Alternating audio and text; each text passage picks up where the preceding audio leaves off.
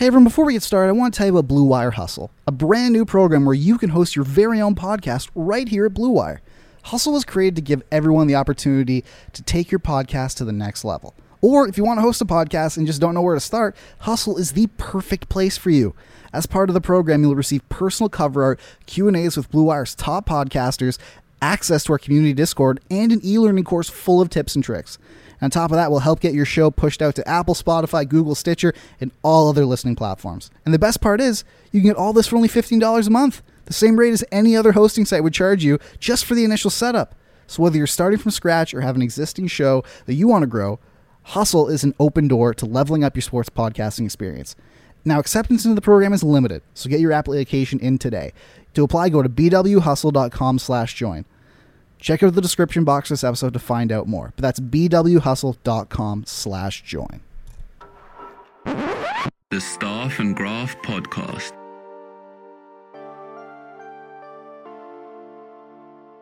This is weird. My lock's been drilled, so I open the door and my steering wheel is missing. And links for salad. You know what? You're trying very hard not to get sued. You can have all the talent in the world skating around, but if you don't have a goaltender, it does not matter. Team Tidy Business, baby.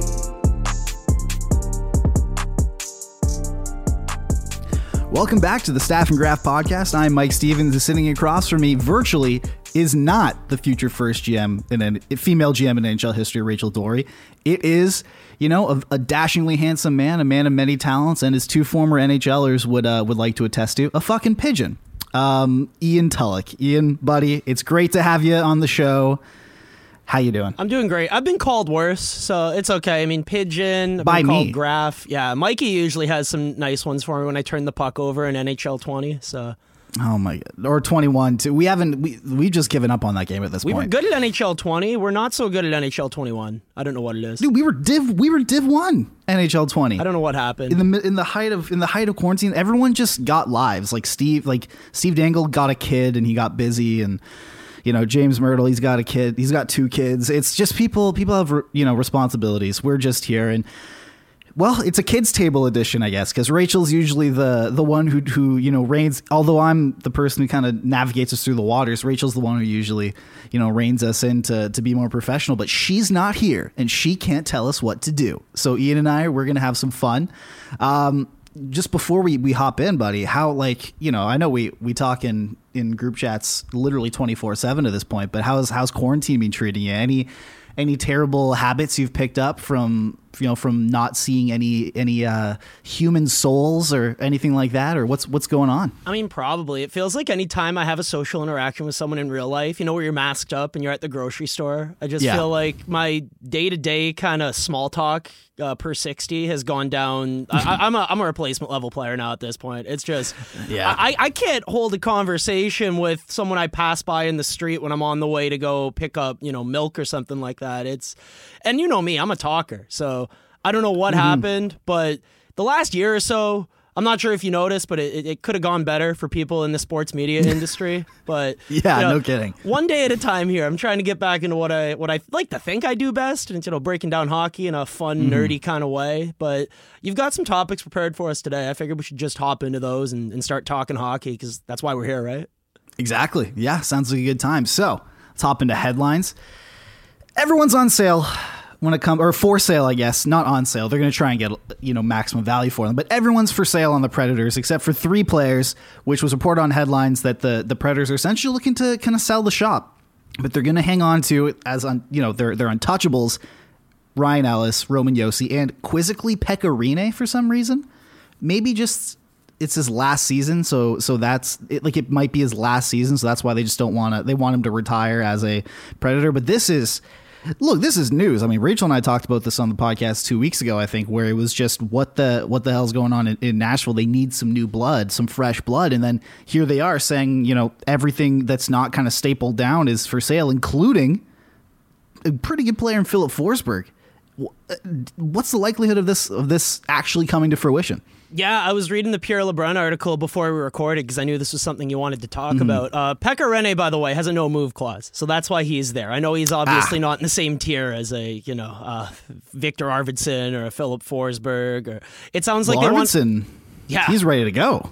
So Philip Forsberg has been one of my favorite players to watch in the league over the last few years. When he's on and when he's making plays off the rush, some of his highlight reel goals, you can just YouTube Philip Forsberg goals, and some of the moves he's able to pull off in open space. We don't watch it because not too many people are watching the Nashville Predators on a nightly basis, East Coast bias and whatnot. And even if you're watching East Coast games, you're probably not focusing too much on the Nashville Predators. I don't know, maybe you are, and if you are, then you know how good Victor Arvidsson is. You know how good Philip Forsberg is.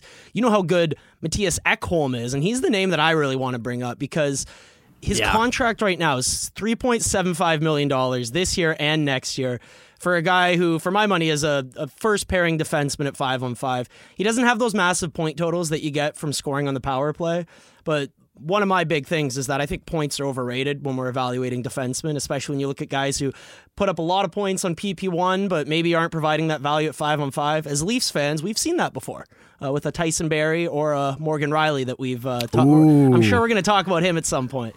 But that in the biz is what we call a tease. Yeah, just got to give people a little taste of what's coming later. But with Mattias Ekholm, I think he's the big name here for me. I know Philip Forsberg, obviously a dynamic forward who any team is looking to add some offense. He's someone you obviously want to look into. But when the Leafs traded for Jake Muzzin or when the Tampa Bay Lightning traded for Ryan McDonough, it's that kind of presence. It's a legitimate top pairing defenseman who can impact play at 5-on-5. There are going to be a lot of teams who are looking for him. I'm not sure if we're going to dive into specific teams who are going to be looking to acquire each player, but look, we can do that now if you want. I mean, we could. Which teams? I mean, realistically, why not? Who's making the cup run? I mean, Vegas has been in on every star player that's been available over the last couple of years, ever since they entered the league. Colorado was rumored to be interested in Taylor Hall, so I know they're probably going to take another run at him this year. If they swing and miss, maybe they go for a Philip Forsberg or Victor Arvidsson type. When we're looking at Nashville, we're looking at the fire sale. They're trying to unload everybody. What's a trade that comes to mind for you in terms of something that's a really good fit for both teams, maybe? I mean, look, it's tough. It's really tough to kind of parse through this because money is so tight just entirely around the league, and when there's no cap hit, or when there's enough cap space, any team with enough cap space, there's a reason for that. And it's because they're kind of not trying to win. It's one that jumped off the page for me is maybe a Montreal, just because of how much they're struggling right now, and it seems like they need exactly that. They need just an injection of someone, a competent defenseman up top, someone with real high end skill, and maybe a package that's surrounding Jesperi Kotkaniemi could be part of that. Grant Todd or that's a combination of the two worst guys on Habs Twitter. Grant McKegg, not Jack Todd, probably just rolled over in his grave at this point, even though he's not dead. But yeah, no, it's really weird. Like Colorado, like you said, yeah, that would make sense. I mean, they do kind of I was gonna say because Ekholm is a left shot, right? Yep, so left he's side. Yep. Exactly. So I was gonna say they could have an opening up on maybe on the left side, but then Bowen Byram's kind of stepped in and just been an absolute stud. So and shocker, he looks great. So I mean, who could have seen that coming? Not me, that's for sure. Colorado would probably be a good fit just because they are seemingly wanting to load up, and they're gonna need to move money out anyway, especially if they're gonna try and get Taylor Hall, considering he's got $8 million left. But yeah, maybe Montreal that's kind of, as much as it would suck for Leafs fans, that's kind of my point of view, because look, Joel Edmondson, he's not cutting it. These guys on the back, Sherratt's had a really rough start to the year. So they kind of need an infection or an injection of some pretty competent top line defending. Yeah. And I know Canadian teams in the North Division, they don't like playing left-handed puck movers in a Victor Mete or an Eric Brandstrom. So, maybe you do need to bring in that grizzled veteran to come in and take that ice time. Just a thought. Victor Arvidsson on the Montreal Canadiens. Perfect fit? No? Just in terms of That'd be pretty an good. Annoying, POS type of player to play against and goes hard. Oh, well, to they the don't net. have any of those. No one comes to mind. Brendan Gallagher, Josh Anderson and company. Just throw Victor Arvidsson into the fold and just fire pucks from the blue line every time, and they'll go get the offensive rebound. So, I mean, that's been their offensive game plan, basically. So why not throw Arvidsson into the mix? And they need offense. It was Eric Engels who tweeted out that they've scored, I think, one or two or fewer goals in like the last 7 games or something. Like it's been a tough sledding for the Habs recently, and they clearly need some scoring help because look, Josh Anderson has a great start to the year, but he's not a 40 goal guy. Tyler Toffoli's had a great start to the year. He's not going to single handedly will them there. There's a lot of wheel spinning on that Habs roster that I've noticing lately. And you brought up Montreal. I know this is a topic you wanted to talk about, just their play over the last few games. I don't know what the XG was in that game against Ottawa, but it was brutal. They got absolutely destroyed by the Ottawa Senators. 1 game samples, I'm not huge on evaluating, which I say as someone who does it literally every game for the Toronto Maple Leafs, paid to do it. So it's like, yeah, you're not huge on evaluating. Let's not overanalyze 1 game, and then here I am writing a 2,000-word article on 1 game. So, I mean, who am I to bring that up? But with Montreal, a lot of their forwards were just, they had career highs in shooting percentage to start the season. Tyler Toffoli, Josh Anderson and company. Oh, of course. You knew eventually that was going to teeter off a little bit. But I don't know. I'm looking at Montreal's roster right now. I don't love, again, like you said, Joel Edmondson on the left side in the top 4. But I do like Jeff Petrie. I like Shea Weber. I like Alex Romanov. Yeah. Maybe not as much as Grant McKegg and company, but I think he's a talented player. Could any of those guys swap maybe? Like have we seen any? I'm just spitballing here because obviously Montreal needs some help on the back end. They have a lot of guys who kind of are spinning their wheels at this point. And Matthias Ekholm, I mean, for that cost for another guaranteed year, like that would be a Queen's gambit, if you will. Yeah, they're going to be looking for futures, I'd imagine. So if you're acquiring a Matthias Ekholm, I'd imagine they would want a Romanov or a Mete or, a first and a high-end prospect. That's usually the price that you're looking for these types of defensemen. Yeah, and they have them, though. They do. Like Kotkaniemi. He's someone, I think, obviously Suzuki's off the table for that, but unless, again, Grant McKegg with the incredible trade proposals. Did you see his yesterday with Jack Eichel? I don't follow Grant McKegg. I don't know why we're bringing him up so often. This reminds me when we talk about Steve Simmons articles. Can we just not talk about bad work? Can we instead talk about good work and try to promote it? It's just funny because there was one where he was yesterday. It just comes up into my timeline. He was just like, if you do you think if the Sabres offer Jack Eichel for Nick Suzuki, who was it? Nick Suzuki, like a defense prospect and a 2nd round pick, do you think Bergevin would be convinced to accept that? I'm like, buddy, that's a little rough on your part. But yeah, no, it's Gary Price had a 960 high danger save percentage, which is just like unbelievably unsustainable. Like we all knew this was coming to an end. Some people were saying they were juggernauts, which has become a meme at this point, but I don't know. Look, the Predators, this is one of the most intriguing kind of sell-offs in a long time because they have a lot of really good complementary players, but that's kind of what has doom them, is that all their players are complementary and they don't really have that superstar, at least up front. But a team like a contender looking to acquire a Philip Forsberg for a cup push, like potentially the Avalanche, like that is scary. That is league wrecking potential right there. Yeah, and when you consider the Colorado Avalanche, they just like casually adding good players. Devin Taves comes into their teams later in the offseason for 2 second-round picks. Oh, yeah, they acquired Brendan Saad. Why not add a Philip Forsberg to the mix? And what's crazy about the Colorado Avalanche is that they still have good young prospects who haven't even been in the league yet. Mm-hmm. They have Alex Newhook. He's one of the fastest skaters not in the NHL right now. He's someone they could potentially look into moving. You brought up all those blue liners that they have. I don't know if Connor Timmins is getting regular minutes, but again, he's someone that if you don't want to play him regularly, if you want to use him as an asset to bring in someone else in a trade, he's someone who comes to mind. There are a lot of options here, realistically. I mean, whenever we do trade recommendations and, who could get traded where, you look at 95% of the trade proposals online, and they're all terrible. Like you said, it's Jack Eichel for, my team's second-line winger and a B-level prospect. What was the joke that we had in Toronto? What was it? It was Brown, Bracco, and a second. Yeah. Connor Brown, Jeremy Bracco, and a second-round pick was enough to get you any top-pairing defenseman in the NHL, and that's just not how it works. And man, if only, because the Leafs did not sell high on either of those two guys, let me tell you. But hey, they could have gotten... Carl Grunstrom, Sean Durzi, and a first-round pick is enough to get you a top-pairing defenseman. Yes. So, and a late first. We have to qualify that, too. It's not like they gave up a lottery pick, my friend.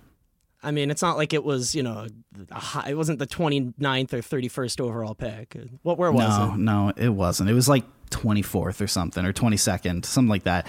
All right, speaking of Leafs, And this will be a segue into the Calgary Flames. Jake Muzzin apparently ruined them.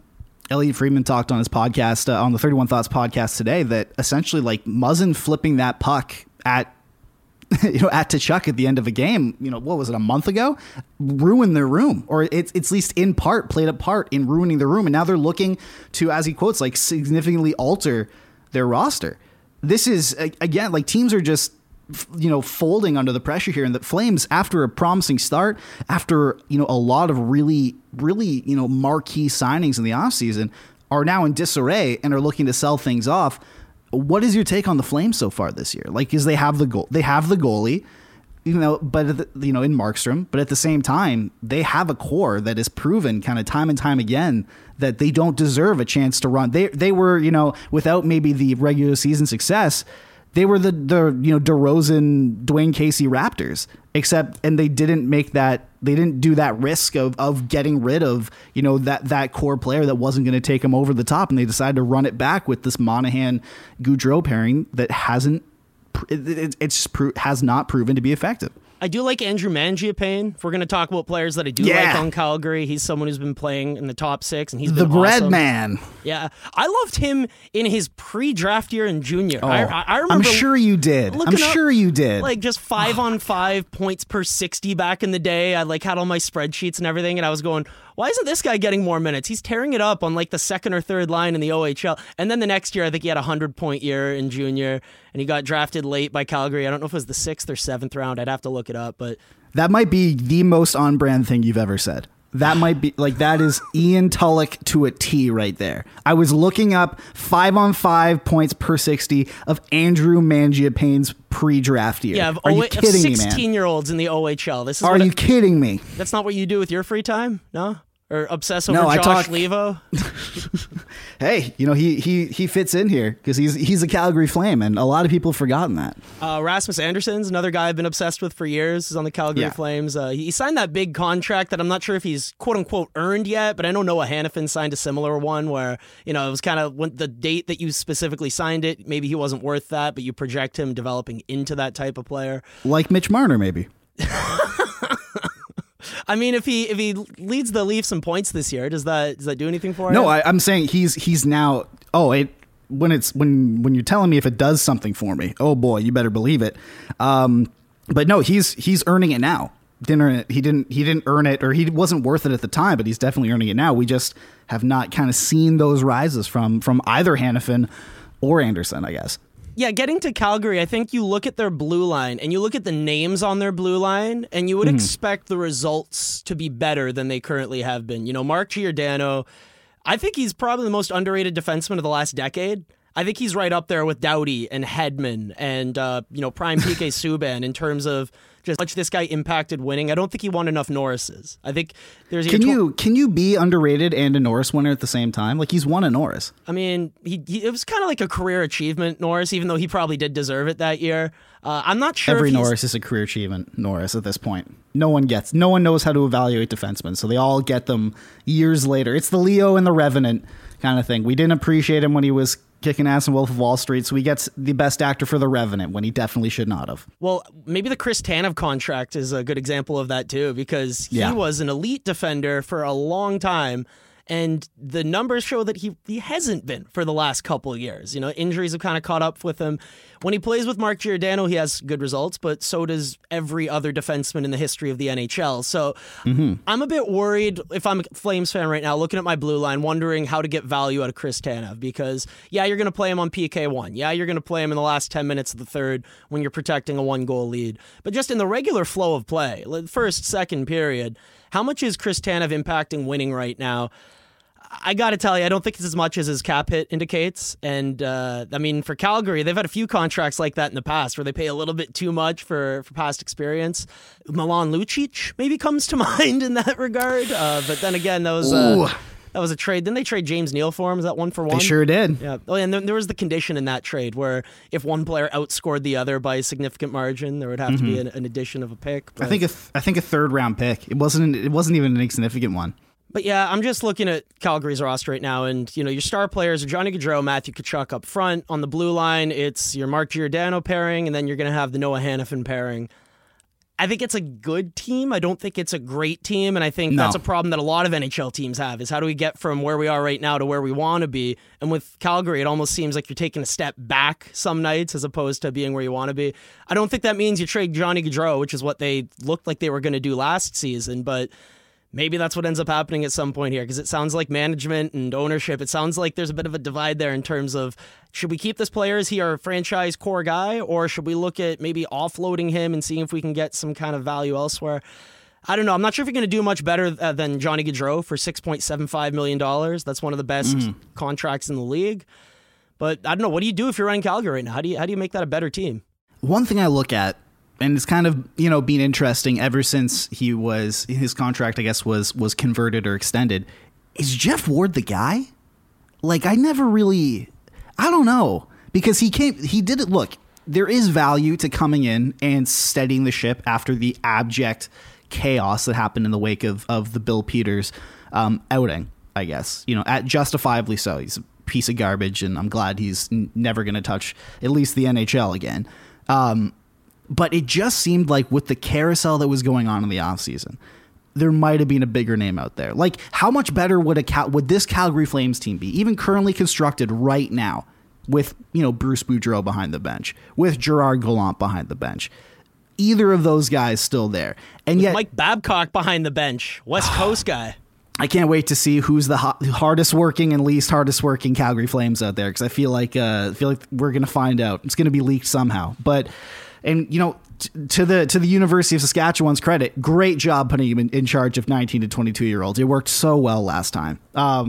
Yeah, just incredible. But Jeff, it just seemed like a safe and really, maybe cost prohibitive pick. Like, obviously, he's not going to command the salary of a Boudreau or a Gallant. So maybe they're like, this guy, he steadied the ship. He's a company man.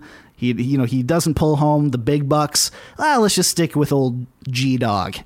It just doesn't seem to be working. At the same time, how often do we complain in this sport that we're just retreading the same old names? No, absolutely. General managers, coaches, the only way that you can work in this league is if you've worked there before, and we want to see new blood. We want to see new ideas. We want to see a Bruce Cassidy, a John Cooper, the next young college coach or AHL coach, or maybe overseas from Europe who has some new modern ideas to bring to the sport. So I don't want to criticize them for going, maybe in an unconventional way with Jeff Ward, but it doesn't seem to be working right now. And I hear you. If there are better coaches available, would Gerard Gallant improve this team's chances of winning a playoff round this year? I think he would. I think a lot of coaches would over Jeff Ward. So maybe that's the avenue to success in the future. But yeah, I'm looking at Calgary right now, and they don't seem to me to be like a legitimate threat in the Canadian division. If we're looking at the top teams, we had to rank them right now. I think most people a week or two ago would have had Leafs Habs definitively as 1-2. Now I'm not quite sure where to put the Habs based on their last stretch of play. But Toronto's at the top of the division as of right now, even though I think there's some regression coming, considering they're 50% shot share at 5-on-5. So I don't think they're as good as their record indicates. But the other teams in that Calgary neighborhood, Winnipeg, Edmonton, what do we think of them relative to Calgary right now? I would take Winnipeg definitely over Calgary at this point. I mean, you bring in a talent like Pierre-Luc Dubois, although they're playing him on the wing to kind of ease him in, whatever, give him first line minutes. Our good friend Brad is not going to be happy about that. I'm sure Patrick Laine is not jealous at all. No, not at all. He'll just take his frustration out and mouthing off to an assistant coach like 2 days after he gets to Columbus. That's a smart move for your career.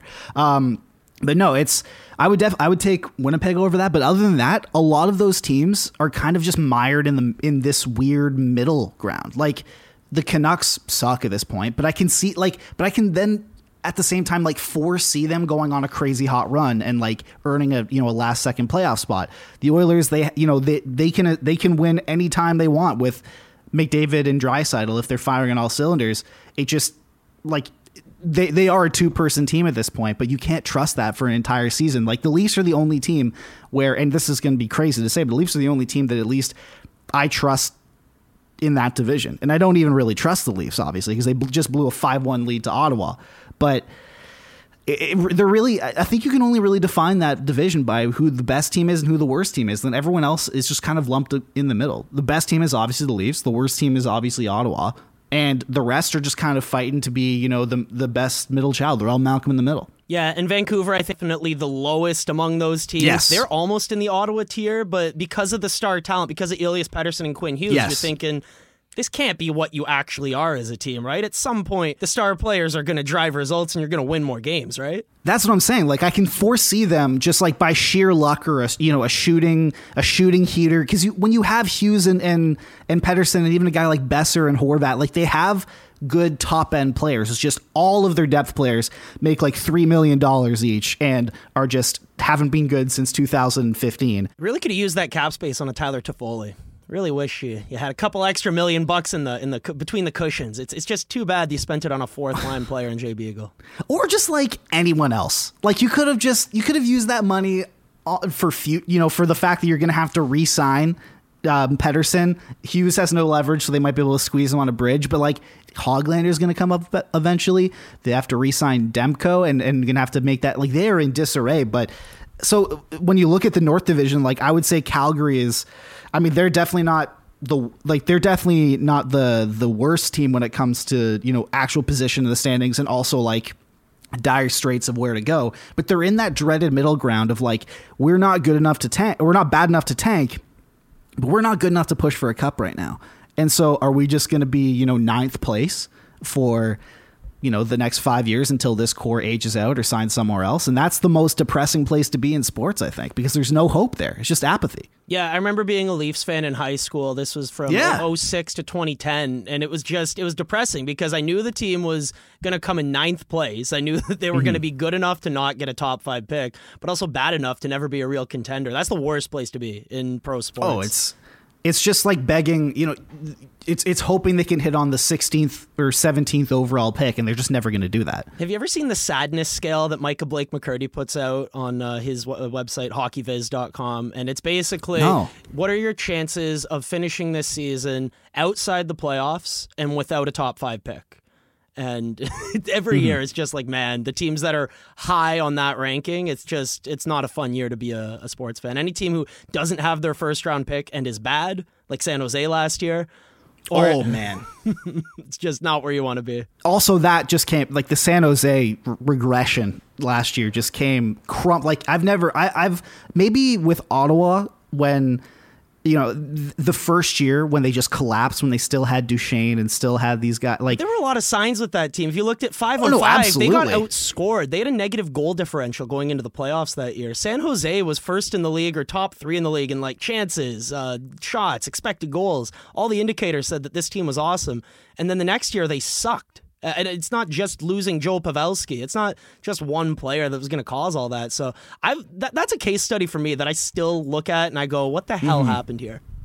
I think that's a great look. If you're looking for articles to write, like that's a great, like, just, spend a week holed away in your basement, just crunching the numbers with, your spreadsheets, you fucking nerd. And then you can,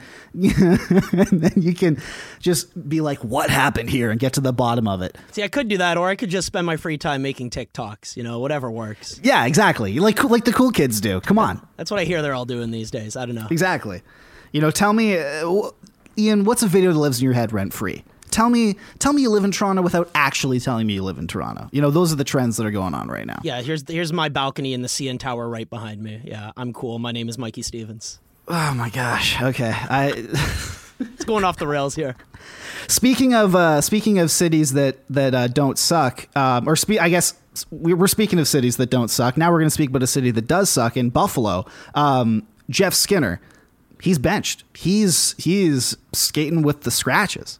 This guy has, 7 years left, 6 years left on a deal that pays him $9 million. And this guy, he's got 1 point in 14 games to start this season.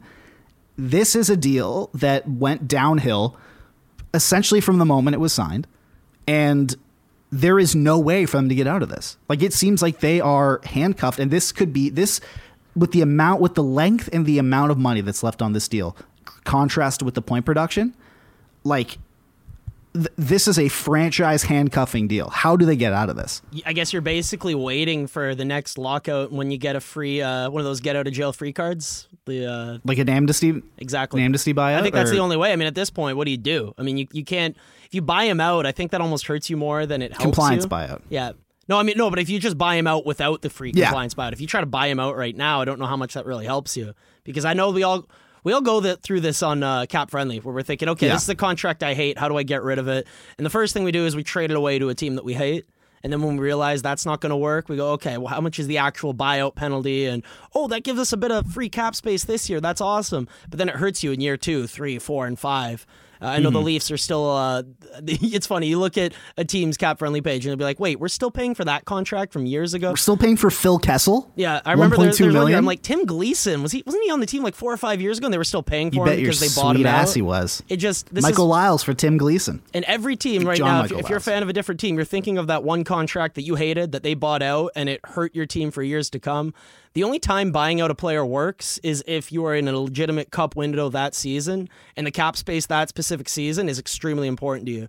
As good as Taylor Hall and Jack Eichel have been this year, and they've been fantastic. If you look at the on-ice 5-on-5 results, they're among the leaders in the league. That's one of the best lines in hockey. But the rest of Buffalo still sucks. You look at their defense. I mean, I like Rasmus Dahlin. I think he's going to be a better player in a few years. I don't know if he's what we all expected him to be when he was first drafted, but I still think there's a lot of potential there. But you look at the holes on this lineup. The defense isn't great. The forward depth outside of Taylor Hall and Jack Eichel isn't great. I don't like their goaltending. I don't like a lot. I don't. There's just anything. What do you don't like anything other than that? What do you like about? That's why Jack Eichel wants out. So I don't know. I'm looking at this team and I'm just thinking, this is sad. I almost don't want to talk about them anymore, because after they trade Taylor Hall this offseason, Jack Eichel's going to demand a trade. And then what are you left with? You're left with the Jeff Skinner contract. It's always been sad living in Buffalo, but it's even sadder now. Look, at least they have the Bills. Like, the Bills are a lot of fun to watch. They're a lot of fun to cheer for. I can't wait until we can go to Bills games again and get absolutely obliterated. But it's just, man, they have run that hockey team into the ground. That is a terribly managed hockey team, just from top to bottom. And then bring in company man Kevin Adams to kind of steer the ship. Like, that is, man, I like you said, it just makes me sad to talk about. But we had to bring that up.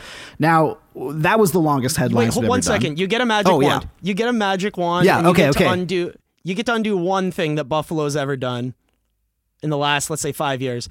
Would it be the Jeff Skinner contract, the Ryan O'Reilly trade? Would you, instead of drafting Dahlin first overall, would you maybe draft someone else? What would be the one decision that you'd go back in time and undo? Holy shit, that is a good question, Ian. For me, it's the O'Reilly trade. When it happened, I just thought, I know that he wanted out, and I know that it wasn't a great situation for him at the time, but the return, at the time, I'm like, this is a bunch of third liners for a guy who, for my money, is a top 10 center in the NHL. And at the time, people were saying, oh no, the point production was crap this year. And then you look at his line mates, he wasn't playing with anyone. Turns out when you play him with Vlad Tarasenko, he'll put up a point per game. So with these defensive elite players like a Sean Couturier before he gets moved up into the top line, or Ryan O'Reilly before you give him good line mates, just remember that elite defensive players, they can control the puck. And if you can get them talented offensive players who can play with them, then the puck will be in the offensive end where the good players can do stuff with it. Ryan O'Reilly, I think we forgot about that before the trade. And then after, when he was playing in St. Louis, we remembered, oh yeah, this guy's really good at hockey. Buffalo fans were convinced Casey Middlestat was going to take his spot, and there wasn't going to. There was not going to be a drop-off whatsoever at 5-on-5 play from Ryan O'Reilly to a guy who couldn't produce at 5-on-5 at college. Yeah, that was a fair assessment to make. It's just not like it really is death. And I don't even want to say death by paper cuts. It is death by like cuts that make you bleed, but like enough of them that have kind of bled them out. Like, because these are not insignificant kind of missteps here, but like none of their top prospects have panned out. Like, if you look at that, like the guys who are supposed to be the next wave, none of them worked out. Dahlin's behind, I think, in what we expect from him. He's being effective, but he's not, the franchise changing guy. Even if you want to consider him way back then, because he's only 26 now, Ristolainen has not worked out at all. Middlestat has been an abject disaster. Tage Thompson's not doing anything, and he was someone who they acquired with a lot of, pomp and circumstance. It's just been terrible. I don't know, because look, rewinding waving away the O'Reilly contract, there is a ripple effect on hockey history that does, because the Blues don't win the cup if he's not there. And then what does that? Does Casey Middlestat get one more year in college to actually develop properly? Maybe, exactly. So, but at the same, I think I really do think it has to be the Skinner contract, because look, like O'Reilly wanted out. He was gone no matter what. He literally said playing for the Buffalo Sabres that season made him lose his love of the game. So that's terrible. Well, living in Buffalo will do that to you. Exactly. The famous Joffrey Lupul quote, "Are there any windowless rooms?" Is fantastic. But this is, I would have to say, Jeff Skinner contract, because think about where that, then again, like, would they even allocate that money smartly if they didn't sign, like if they were given $9 million per year to just like throw around? No, they'd probably trade for Jay Beagle or something. Like, it's, go sign Tyler Myers in free agency, something like that. Exactly. So it just doesn't make sense. All right. That was the longest headlines we've ever done, but it also kind of was a deep dive there. We're going to hop into plot points. I love that. That is the sound of another sale on Shopify, the all-in-one commerce platform to start, run, and grow your business. Shopify is a platform designed for anyone to sell anywhere, giving entrepreneurs like me the resources that were once reserved for big business. And it's customized to your needs. You get a great-looking online store that really helps bring your ideas to life, and tools to manage the day-to-day and drive sales. And I'm speaking about this from experience. I'm really passionate about bass fishing. And a little over 5 years ago, I started an e-commerce bass fishing brand with my best friend Aaron called Woo Tungsten. Actually, it's pronounced Woo Tungsten, W-O-O exclamation mark, because that's the sound you make when you catch a giant bass. And it was a no-brainer to do this on Shopify, because they've made it so easy every step of the way, from creating product listings to making discount codes to managing shipments. In fact, if you want to see what an e-commerce store looks like on Shopify, go to wootungsten.com and you can see. And it's no wonder that every 28 seconds, a small business owner makes their first sale on Shopify. You can get started by building and customizing your online store with no coding or design experience, and you can gain knowledge and confidence with extensive resources to help you succeed. Plus, with 24/7 support, you're never alone. It's more than a store. Shopify grows with you. This is possibility powered by Shopify. Go to shopify.com/Blue Wire, all lowercase, for a free 14-day trial, and you'll get access to Shopify's entire suite of features. Start selling on Shopify today, just like me, just like Woo Tungsten, by going to shopify.com/Blue Wire right now. That's shopify.com/Blue Wire. Now, trending down is obviously, plot points is what's trending up, what's trending down. Just, for having any, if Ian has brought any first time listeners in here, trending down is Rachel's appearance on the podcast. She's on the IR this week, so not COVID related. So she's on the IR this week. She's gonna be coming back hopefully next week, I think. But until then, I'm stuck with this pigeon over here. Yeah, AHL call up right here. Damn, just terrible. Trying to earn trending my roster up spot. I think you can do it. All you got to do is just be better than Jimmy Vesey. We're gonna get to that too. Trending up is the stupidity of the New Jersey Devils, which is a theme on this podcast. But man, this is a team that had 19 players on the COVID list like 2 weeks ago, and decide to announce today that they will be allowed 10% indoor capacity at sporting events starting March 1st. Listen, I know the U.S. vaccinations are rolling out much better than they are in Canada, but dude, your entire roster had this thing like 2 weeks ago. This is a disease that has taken Marco Rossi out. He's 19. He's taken him out for the entire season. Rasmus Ristolainen was literally being like, if I go to sleep tonight, will I wake up even tomorrow? This is a serious thing, and now you're going to bring fans back in. It just doesn't seem right to me. What do you think about this? Yeah, and especially when you look at the U.S. right now compared to Canada, let's talk about how many games have been postponed in the U.S. compared to Canada. So I look at this North Division and I say, okay, I think we're more or less doing things right here. But again, it's easier for a Canadian division with, I guess, the COVID numbers in specific cities are lower than it would be in the U.S. Again, I'm not an epidemiologist. I'm not as... You're not? Yeah, no, believe it or not, I'm not well-versed in all this, but I try to listen to the smartest people. I try to listen to the CDC. I try to listen to the World Health Organization, and from there, listen to people's recommendations and say, okay, what should we be doing? This doesn't sound like a great idea to me. No. So... I can honestly stop there just because I'm not sure what else to say. In some of these divisions, it's pretty on brand. Yeah, you're going to have postponed games and you're going to have issues in a COVID season. We saw it in the NFL. We saw it in the NBA. There's an NFL game where I think the Denver Broncos didn't have a quarterback because they played Kendall Hinton, practice squad wide receiver. Remarkable. It reminded me of a Tim Tebow game. Exactly. As well, trending up is Gary Bettman's rivalry with the Sun. Now, the Lake Tahoe games look picturesque, beautiful, gorgeous, like a postcard. It looked like a drop-in EASHL game. At the resort that we always play at in the playoffs, it looked incredible. Except there was backtracking. Exactly. Because you weren't on the ice there. And also the amount of penalties were just taken way down because I wasn't there, pressing L2 the whole time. Mikey wasn't there to go offside on a 3-on-1. Exactly. Yeah. Hey, if I'd gotten the puck, maybe if sooner. you pass it to me, I was open, guys. Shut the fuck up, Ian. All right.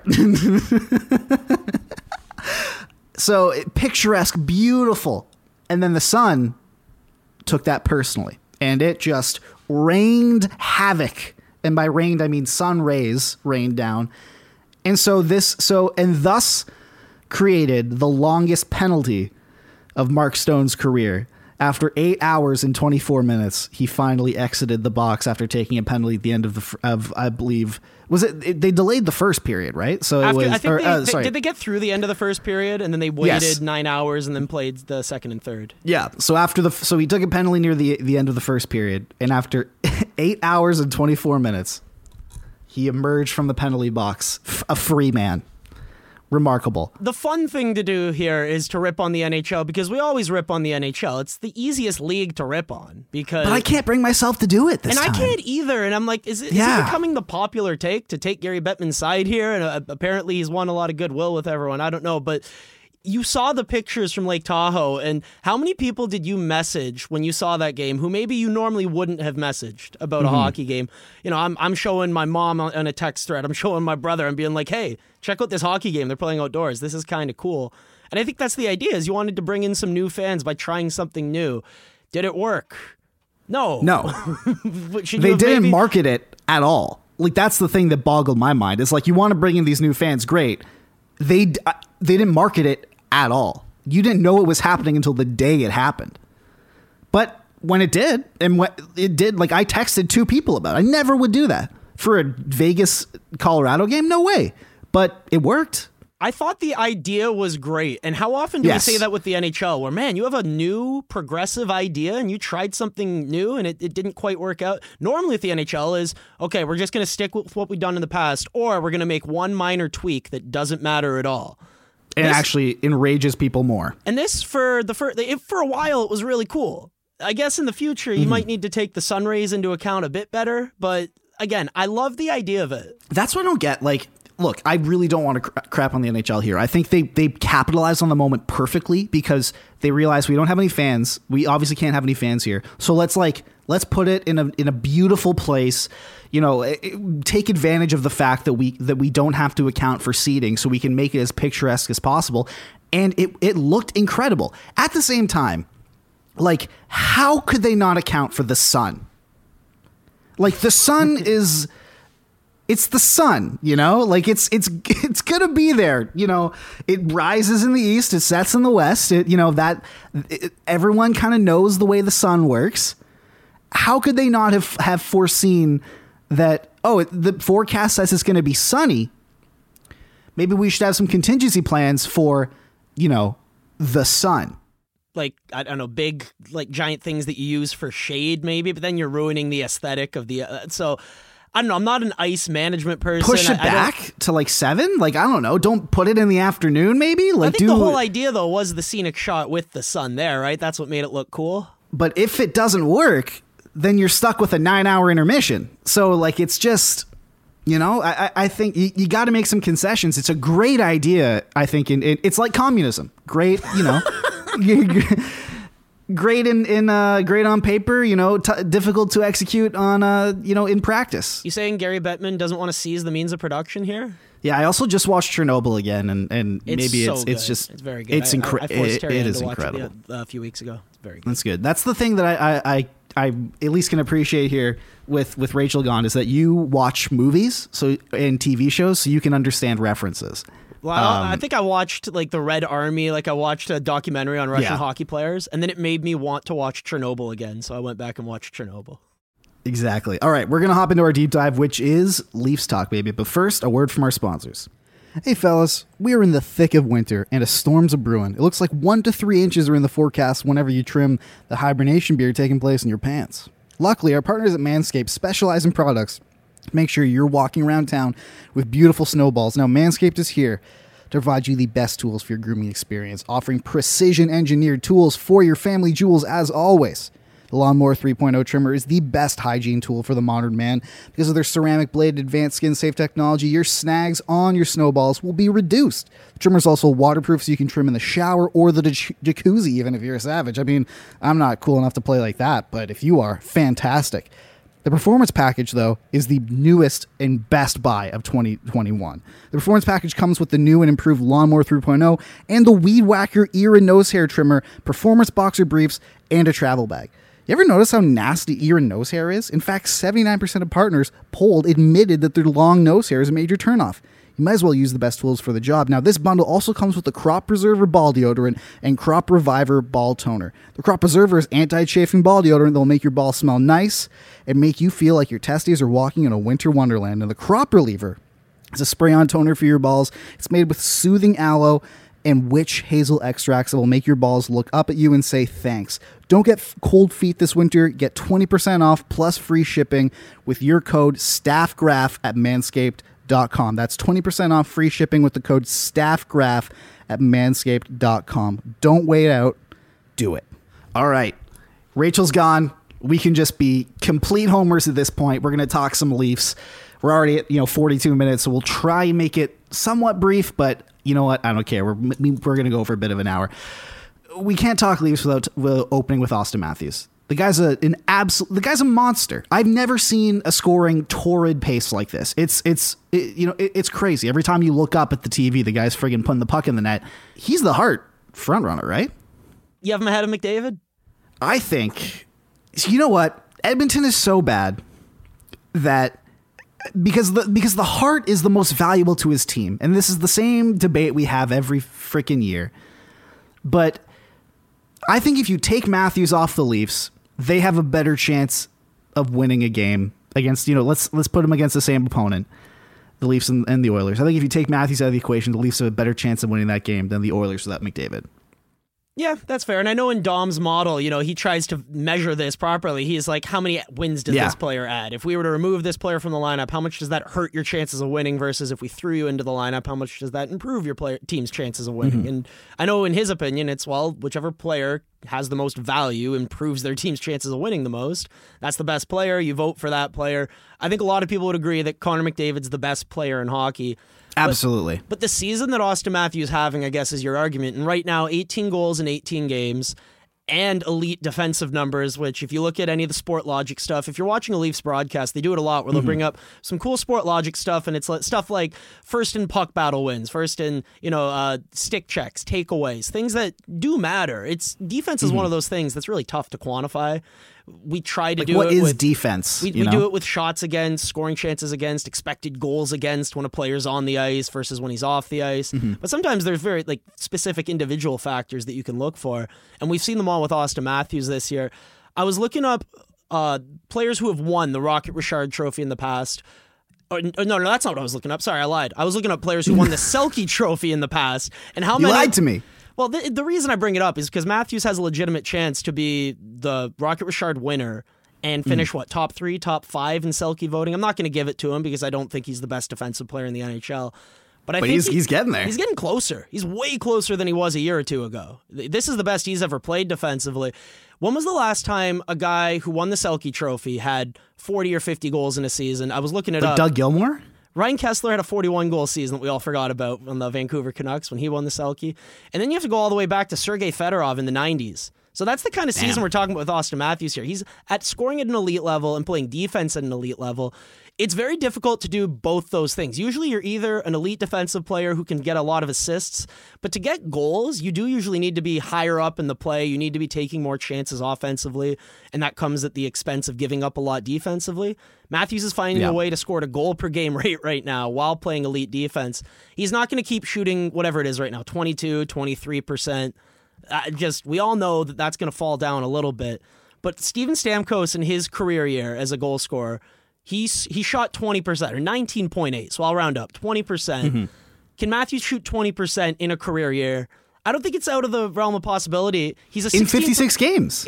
Yeah, exactly. Small sample, 56 games, and he's a 16% career shooter who shoots at a high volume. He's kind of like a Stamkos in terms of there haven't been players in the past who have shot at a high volume and shot at a ridiculously high percentage.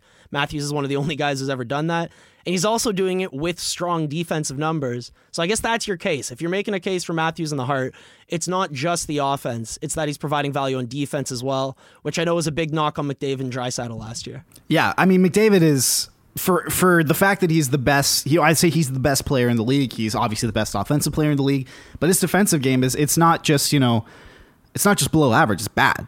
Like, he's bad defensively. So the numbers show that it's been better this year, but again, let's wait for a larger sample. And it's hard because when you're playing with the same guys every shift, sometimes it makes it more difficult for a regression model to recognize who's impacting the play. But that's nerdy stuff that people usually aren't too interested in. It's also tough because of the shortened season, that sample sizes that normally we'd have to classify as being small, like when the Habs were, jumping out to their incredible lead, and it was like 12 games in, we were all like, everyone was saying, this is a foregone conclusion, they're the best team in the league, and then my rebuttal to that would be like, well, it's 12 games, like, let's relax. But then you think, oh, that's like 10% of the season, like, if not more. Like, it's, I was going to say, what kind of math is that? Since when is 10% of 56? Ian, I'm spitballing here. It's a rough number, but like, so we kind of have to take that into account. Closer to 20%, man. Tisk. You know what? I dropped math after grade 11. I'm not paid for my mathematical opinions here. They never told us we'd have to do school here. I thought we were here to talk sports. I play hockey, not school. All right. I think, I think he's got a shot. Like, if he keeps scoring, maybe not if he keeps scoring at this pace. Like, I think if he keeps scoring at this pace, it's borderline impossible. And also he will, set a record of some sort when it comes to goals per game in the salary cap era. But, keeping kind of scoring, like, if he reaches 50 and 56, there's no way you can't give him the Hart. Like, there's no way you can't give a guy who scores 50 goals, 56 games the Hart. He's 100% the most valuable player to his team just by the fact that he did that. What if McDavid puts up 100 points in 56 games? Oh, see, that's the Sophie's choice there. It's not completely out of the realm of possibility. Oh, he absolutely could do that. He could do, and I think if Matthews keeps scoring, the likelihood of McDavid doing that increases just because he seems. They're naturally competitive guys. They both want to win the Hart. They both train together in the off season. Like, it's.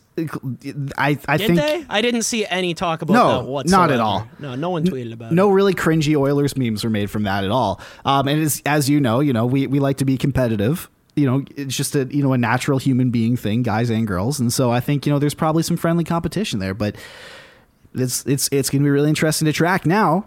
Unfortunately, when people listen to this, the game will have already happened because this is coming out tomorrow, but we're recording this on Monday. There's some injuries that were announced, some pretty, significant ones when it comes to Leafs. They're really going to have to be plumbing their depth for this game.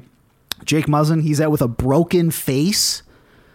I mean, bruh, you would think his beard would cushion that a little bit, but can't rely on it. Be terrible. So when he does come back, he'll have a full face shield, and we don't know when that's going to happen. We also have Zach Hyman. He's day to day. And Joe Thornton is also day-to-day. He likely won't be playing tonight. Thornton, you can kind of withstand, I think, in that regard. They've proven they can withstand it, but also, like, he's an older guy. He's probably going to get some rest days. But Muzzin and Hyman, they're really important, and which kind of means that there are, this glut of depth players that the Leafs have. These, the Patans, the Barabanovs, VC's creeping in there, but guys like that who are just kind of waiting in the wings, waiting to get in there, they're going to get their shot. Who do you think is going to be the one to step up, at least up on the forward end, because we know Dermott's going to be elevated into the top 6, and we'll get to him in a second. Your boy. I thought you were teeing me up. I thought No, you were just I'm lobbing me one there. I'm giving you Dermott next, but we got to get through the forwards first. So who do you, like? First of all, are you excited to see some of these new guys, and also like who do you think is going to be the one that steps up and impresses? I'm not excited to watch more Alex Barabanov. Really? You haven't been a fan of Barabanov? Not. What's his shot share right now? It's like under 40%. He's not an NHL player. I don't see it. Really? But, okay, you're looking at the Leafs. How do they win games? They're going to have a Matthews-Marner line. They're going to have a Tavares Nylander line. And they're going to throw a bunch of guys making nothing beside them. Because now, clearly, Hyman and Thornton, the two guys that you had in the top 6, going to miss some time. I don't know how much time. Honestly, I'm not that worried because I know long-term, when you're heading into the playoffs, you're going to have Hyman in the top 6.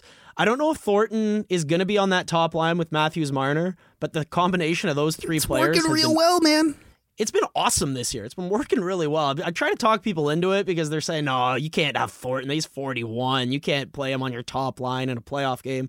And I'm thinking, man, if he's passing the puck to Matthews-Marner or Riley Brody, who they tend to play him with, I'm thinking, it's been working. Maybe it keeps working. I definitely think you can have him on the top line in a playoff game. You brought up Jake Muzzin. Yeah.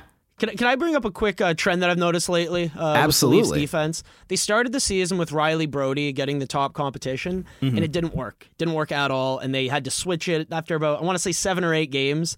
They've been going pretty steadily with Muzzin Hall in those top minutes. And now, obviously, when you really bump up the competition for a pairing, their numbers have dipped a little bit. The real concerning trend for me is the fact that Riley's still getting outshot at 5-on-5. This has been a problem for me for the last few years. It's just the idea that a defenseman who puts up a lot of points is valuable. But then if you look at that defenseman and at 5-on-5, they're getting outshot and outchanced, I ask myself, well, what are they doing to impact the outcome of the game? Because something's going wrong here. And then you watch Morgan Rielly closely, and you see him activate into the play every single time, which, by the way, I've been screaming for defensemen to activate into the play and for the forward to cover for them. I want more positionless, total hockey. I feel like that's the way of the game in the modern era. But with Morgan Rielly, I think there are times where he makes pinches unnecessarily. He'll jump up into the play when he doesn't have support. He'll read that TJ Brody's jumped up into the play and think, okay, now's an excellent time for me to pinch. And I'm thinking, no, that's going to be an odd man rush the other way. Even when he's just defending a basic 2-on-2 and he gives the opposing forward way too much space in neutral zone defense, and they get a free entry, a free pass across the middle of the ice. We blamed Cody Ceci last year. We've blamed Rom Hainsey before. We've blamed Nikita Zaitsev before. We've blamed Roman Polak. At what point do we blame Morgan Rielly for the poor results that he's putting up at 5-on-5? Because I think it's time. We haven't seen a good Morgan Rielly in over a calendar year. He has. I think he was playing. Look, obviously the season where he put up 72 points. I think defensively he was better than kind of advertised, and 72 points is something that.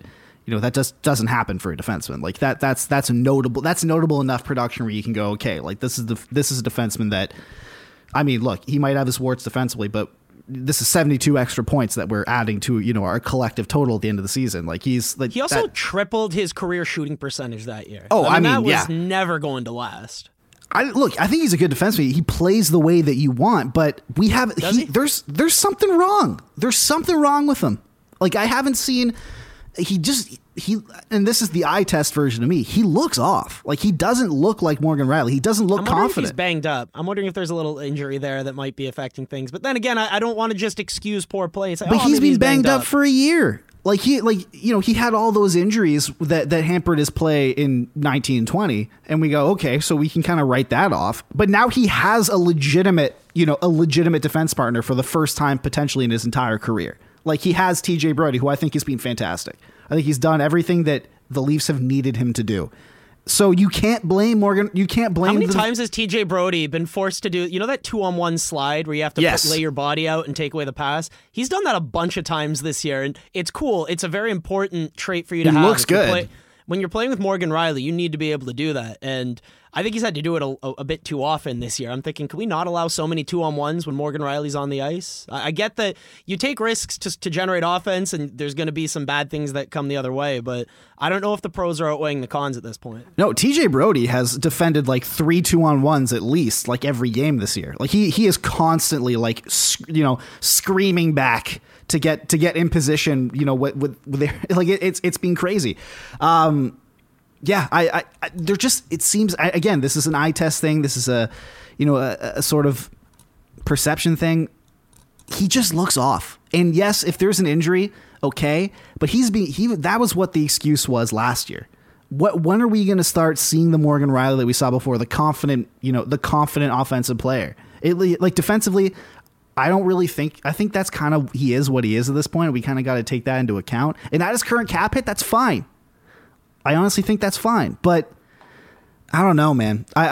Can they win with a guy in their top four like Morgan Rielly? I remember I was trying to write this point elegantly in a way that made sense using the information, but also not trying to bury the guy. But I was just saying that, look, the Leafs minutes leader right now is getting outshot at 5-on-5. If you want to be a contender, your minutes leader can't be getting outshot at 5-on-5. That's just not something that should be happening.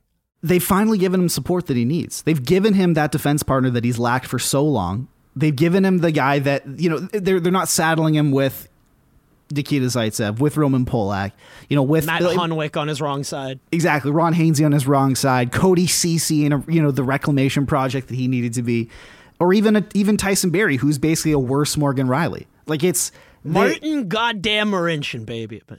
That was the Leafs' top pair for a fleeting second in the tank here.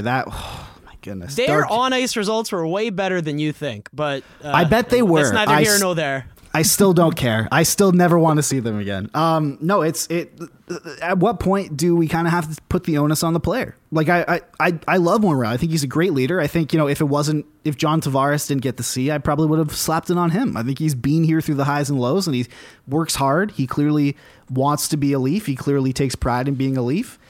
But the on-ice production right now, at least when it comes defensively, it's not suitable for, like you said, their top minute muncher.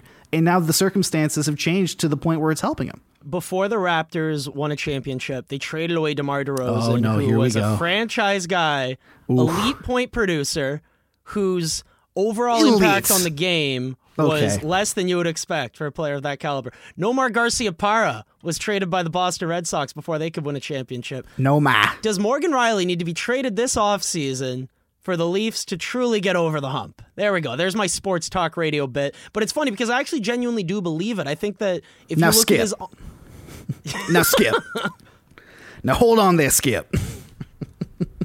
Go. I want you to finish the bet. Keep going. No, I can't. You just keep going. I just had to get my now skip in there before you said something intelligent that ruined it. Morgan Rielly is overrated, does not provide enough value, even strength. What you need to do is you need to trade him. You need to trade him for someone who plays defense. His first move as the executive was to sign Lamar Odom, who is on crack. It only took, what, 55? I don't know how many minutes we are into this. For us 58. Yeah, we've just completely broken down here. Yeah, as you were saying, you were comparing Morgan Rielly to DeMar DeRozan. I don't think it's a terrible comparison because everyone loves him. The idea of trading him hurts your heart. Yeah. But I think your brain knows that it's the right decision in the long run. I'm not saying do it this season. I'm saying let him put up as many points as he can humanly put up on the power play this year, and then trade him for something and use that something to make your team better. I think it's something Daryl Morey would do. I think it's something a lot of smart people who understand on-ice value and value around the league. I think Morgan Rielly's value around the league is a lot higher than the actual value he provides when he's on the ice. And if you can take advantage of that differential, I think it improves your chances of winning a Stanley Cup. So that's my bid on Morgan Rielly. That's you, although that's kind of you implying the Leafs won't win the Cup this year, which is absolute haberdash. Yeah, because it's probably going to be their best chance to win it that they'll ever get with this North Division and the playoff format. I'm just saying long term, if you're the Leafs, Morgan Rielly's contract isn't going to be great. So if you could trade him before you have to give him a big payday, I would recommend it.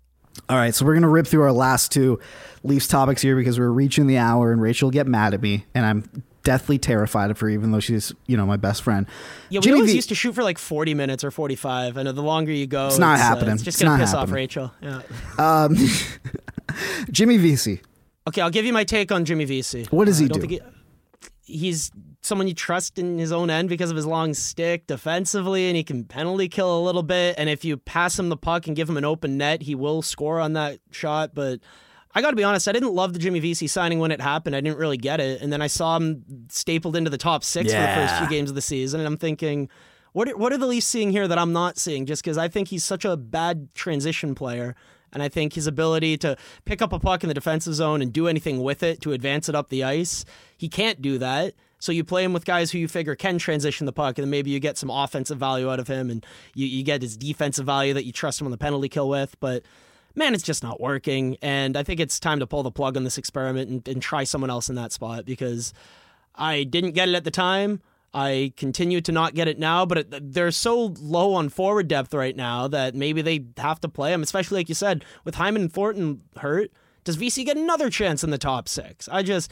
Frankly, it feels like Cody Ceci or Roman Polak or a player that you just watch enough times and you go, yeah, I'm not liking this, and the coaching staff disagrees with you, and you just have to let bygones be bygones at that point. I disagree with the Leafs' evaluation of Jimmy Vesey this offseason. I didn't think he was someone worth signing, and they're playing him a lot of minutes for a guy that I don't think is impacting the game too well. This happens in video games a lot to me. There's certain players that, you want to work so badly, and they just don't, but you give them every chance to. Like, for example, I'm the GM of the Detroit Tigers in MLB 20 The Show. I'm in 2028 when I knew it you comes. were going to bring this up. I wasn't sure if it was 2K or MLB The Show that was going to get It's brought MLB up. The Show. And Okay. there was I unfortunately had to trade him mainly for payroll. I would have kept him if it wasn't. But there's this shortstop, Ryan Valade, and I liked, I really liked the look of him. I liked what he did. I liked his attributes were great. But he just every time, and I'm playing full seasons basically, he just wasn't able to hit. He just never. I kept putting him in a position to succeed, and he never did it. And eventually, I'm like, look, I want you to work so bad, but I can't do it anymore. We got to get the prospects in here. We got to do something, and I had to dump him. And I think Jimmy Vesey is the Leafs always seem to have this kind of guy, and I think Jimmy Vesey is the new Ryan Valade, the new Mike's MLB The Show player. Where like they want him to work so bad, and look, you can't get mad at $900,000 like 1 year. Look, they can just walk away from him at the end of the year, stash him on the taxi squad this year. It's not a league minimum contract, which is No, frankly it's what not. I thought he was worth. But it's I was variable. surprised when he came in. I know. It's less than Pierre Engvall, who is not variable. Exactly. And now is not waiver exempt either. But it's at the same time, like, this guy getting every chance to succeed and not taking it, that's what's bugging me.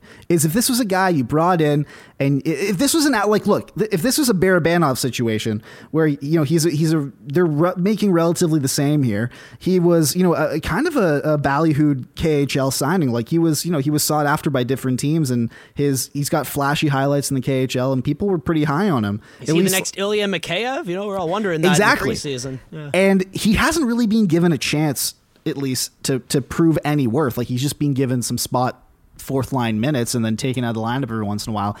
This is not that situation. VC's being given every opportunity to grab hold of a very, very lucrative, if you will, roster position on a line with John Tavares and William Nylander, two very good hockey players. If you're passing the puck to one of those guys, it's likely not going to be mishandled.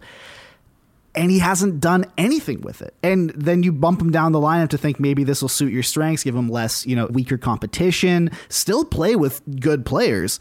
You still play like Jason Spezza, he's old, but he's still a decent player to play with. Guys on the fourth line. One of the most productive bottom six forwards of the last 2 years. Yeah, exactly. Vintage. The guy scored a friggin' hat trick a little while ago. And yet he hasn't done that. He hasn't done anything with that either. This is a very peculiar player to me. He hasn't worked on the first line. He hasn't worked on the second line. He hasn't worked on the third line. He hasn't worked on the fourth line. Frankly, I don't want to talk about Jimmy Vesey anymore. Ian's swinging his dick around on the podcast right when he got here. What do you want me to say? He's a peculiar player to me. He's getting so many chances, and I want to know why. And he's also not taking those chances, and I want to know why. It's bugging me out. And I guess we'll get to our last one here, because this is actually important. Now, I know you don't really want to talk about Alexander Barabanov, but this is more playing into a trend that the Leafs have had, where they bring in, European free agents, particularly, Sweden and particularly from Sweden and from Russia, and they don't work out, and then they kind of get stashed, and yet still the Leafs have this reputation as a team that has a really good relationship with these players and is a really attractive destination. But when you bring in, like, Barabanov is one thing, but Lettinen, this is a guy that, basically all 30 other NHL teams wanted. He's the consensus best defenseman outside of the NHL. He's the best defenseman in the KHL for sure. And he's sitting in the press box most nights. And I know he hasn't looked very good when he does, but when he does get on the ice, but he hasn't. But again, he's been given like 8 minutes of ice time per night. This is not a sustainable situation. They cannot keep stashing, a guy of this caliber, and what it'll do to kind of their reputation in the international market. They can't keep doing it. At the same time, if he's getting crushed every time he plays in third pair minutes, I remember there was one night there was him and Dermott. It was rough. And I was looking at my little charts after the game. It showed that he had a negative 25 shot differential against the Ottawa Senators. I've never seen one that low. And I know, again, just one game, but the reason that you bring in these European free agents, the reason that you try to find the next Ilya Mikheyev or the next Nikita Zaitsev, year one of Nikita Zaitsev, not bad, fair value, 9.5. What was it? It was a ELC basically. And scored 36 points. Although he did get power play minutes, so that was a thing, but still.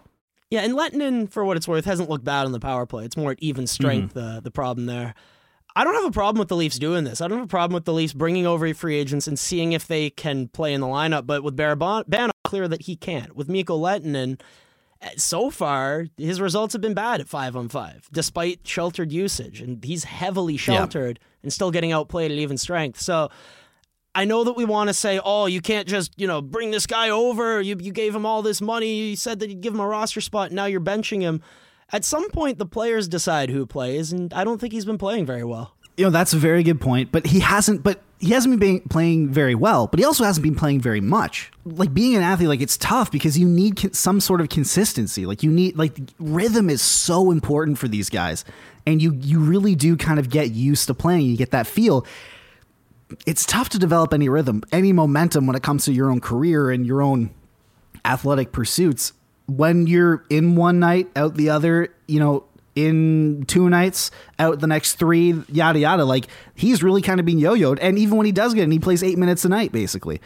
How is he supposed to look good in those minutes? I think that would be my rebuttal here is that. Yeah. And that's what I always said about Josh Levo and Justin Hall, that if you're not giving him a legitimate chance to succeed, what do you expect? It's a self-fulfilling prophecy. Exactly. Justin Hall, when that year where he played 11 games, he looked like crap in most of those 11 games because what do you expect from him? He's getting yo-yoed in and about. He's sitting in the press box for most of the season. What can you expect? We don't know how long Jake Muslin's going to be out. I'm assuming it's going to be, probably a week. They said he'll miss some time. And when they've said that about players, it's being lengthy. This is a chance for him to kind of step up. As much as we'll talk about, you can do a quick diatribe about how Travis Dermott's going to look in the top 4. But this is a big. I'm not looking at Travis Dermott here because I have more faith in him stepping into a top 4 role and succeeding than I do, Lehtinen and also Justin Hall thriving without Jake Muzzin. But Lehtinen stepping into a role in a top 6 role. So I don't know, but. Moving on to Travis Dermott to close this out, man. Your boy's in the top 4. For a game or two before he goes back down. Well, it depends on how long Jake Muzzin's out. I think they'll probably stick with him. Yeah, and the reason I've been a fan of Travis Dermott for so long, for anyone who isn't familiar with my obsession with this guy, is I think the element of hockey that we tend to underrate the most is how well you defend the rush and how well you defend the neutral zone. And Travis Dermott throughout his career. You can look up the numbers on this, but he's always had some of the best transition defensive numbers in the NHL because of his tight gap in the neutral zone. He doesn't allow very many controlled entries against. He doesn't allow a lot of rush opportunities, and that's a good thing. What's interesting about him is that when he's played up in the lineup, usually when you move up the lineup from, say, a third pair role to a second or first pair role, your results drop off considerably. And if we were to put it in a graph, let's say, because I love my graphs, you'd see there'd be a line, you'd see, okay, when you were in the sheltered bottom pair role, you did really well. And then as we moved you into tougher minutes, your results got worse and worse. With Travis Dermott, his chart is just a bunch of dots everywhere. He's done well in tough minutes. He's done poorly in tough minutes. In sheltered minutes, he's done well early in his career. And then last year, he had a few moments where he actually was kind of terrible. Yeah. And he's one of these guys who I have a difficult time evaluating, at least over the last few years, because early in his career, I loved what I saw. And I thought, okay, this is a bona fide top 4 defenseman talent-wise. We'll see if they give him the opportunity. Now I find myself questioning my own existence just because I don't know what he is anymore. They don't trust him on the penalty kill. They're playing him at 5-on-5 where he does well with Zach Bogosian, who, by the way, I don't think Bogosian's the one driving that pairing. I think it's Travis Dermott. No, but I also think he's looked pretty good this year. I hammered the drum. I think he's been fine. He's $1 million, and he's a right shot defenseman. He hasn't been that bad. That's, I think, a fair assessment. But yeah, with Dermott, thank you. Him and Hall have always played well at every level. You know, whether at the NHL level, at the AHL level, they've been a good partnership. I'm not sure if they're going to be the matchup pair that you give the tough minutes to. But then at the same time, if you're giving the tough minutes to Morgan Riley and company, that hasn't gone well either this season. This is why I think Jake Muzzin is the Leafs' best defenseman and most important defenseman. For sure. His ability to take tough minutes and put up positive results with anyone, with Nikita Zaitsev. You know, he can do it with anyone. So he made Nikita Zaitsev tradable. Jake Muzzin in that I think that's in that playoff run. Or not playoff run. It was like 7 games, but it was a really long run. But in that series, like where that was a decent pair because Jake Muzzin was just, potato sack carrying him like you did a kid who just doesn't want to leave the birthday party where you have to put him on his shoulders and he's kicking and screaming. He was, just dragging Nikita Zaitsev to positive value or something resembling that. And I think that's what got him traded. So good for Jake Muzzin. This is a Titanic loss. It sewered the Leafs season last year when he was lost in Columbus. And now, I mean, we don't know how long he's going to be out, but he's got a broken face. That's pretty important. So yeah, I remember when I saw that tweet by Chris Johnson, like broken face. Jeez, poor Muzzin. Wow, that's very descriptive. But we should probably get out of here. I don't think too many people want to hear me just ramble on about Travis Dermott. But if there is an extended period of play here where he gets a run with Justin Hall and the numbers are, as I imagine, they'll be pretty good, is that something that makes you think, hey, maybe we can run a Dermott Hall pairing and mess around with some of the other pairings? Or are you just so stuck in that Muzzin Hall, Riley Brody top 4 that you eventually Travis Dermott just goes back down to the third pair? I think I'm pretty stuck there. I think, if anything, I think I'm stuck in the Muzzin Hall because it just works so well. And I'm really intrigued to see how Justin Hall can work without Jake Muzzin because we saw after Jake Muzzin went down last season twice, Hall became a disaster when that went down. So I'm really interested to see whether or not this, the really positive attributes that Hall has put up this season, he's looked fantastic. He's in that conversation of being one of the Leafs' best defensemen. I'm interested to see if he can keep, or at least like not dip as low as he did before. Because I think there's obviously going to be a dip when you go from Jake Muzzin to anyone else really. But it's going to be really interesting to see. And by the time the listeners hear this, they will have at least one game of sample size to figure that out on. But we don't have a Kovalev shift this week because Rachel's usually the one that gets mad, and I'm not really mad with anything. I'm fine with it. It's fine. And I think Ian's pretty good too. He seems to, he's a very positive guy. Yeah. Unlike Morgan Riley's shot differential, I'm a positive. Okay, never mind. I mean, this is clearly a point of contention for you. Did Morgan Riley run over your dog or something at some point? I really like him as a person. Yeah. I just feel like my job is to evaluate hockey players, and he is a guy that keeps coming up to me as someone who I think is not as good as his reputation. Yeah, all right. Fair point. Well, on that note, we will bid you farewell. You can find the podcast on iTunes, Spotify, any podcatcher imaginable. You can find me on Twitter at MikeyStevens81, Ian on Twitter at Ian Graph, the podcast on Twitter at Stephy Graph. Buy our merch on Redbubble, redbubble.com/Stephy Graph, and write us a review, on any of those fine podcatchers. It'll help us rocket up the charts. And Ian, I will see you on Friday. Yeah, it was great to be back. This is fun. Maybe I'll do a pod with some point with Rachel and you. Maybe we'll find a way to get us all in a room. Or not in a room because of COVID, but all in a Zoom. Who knows? That all in a Zoom. That'd be great. Farewell, folks.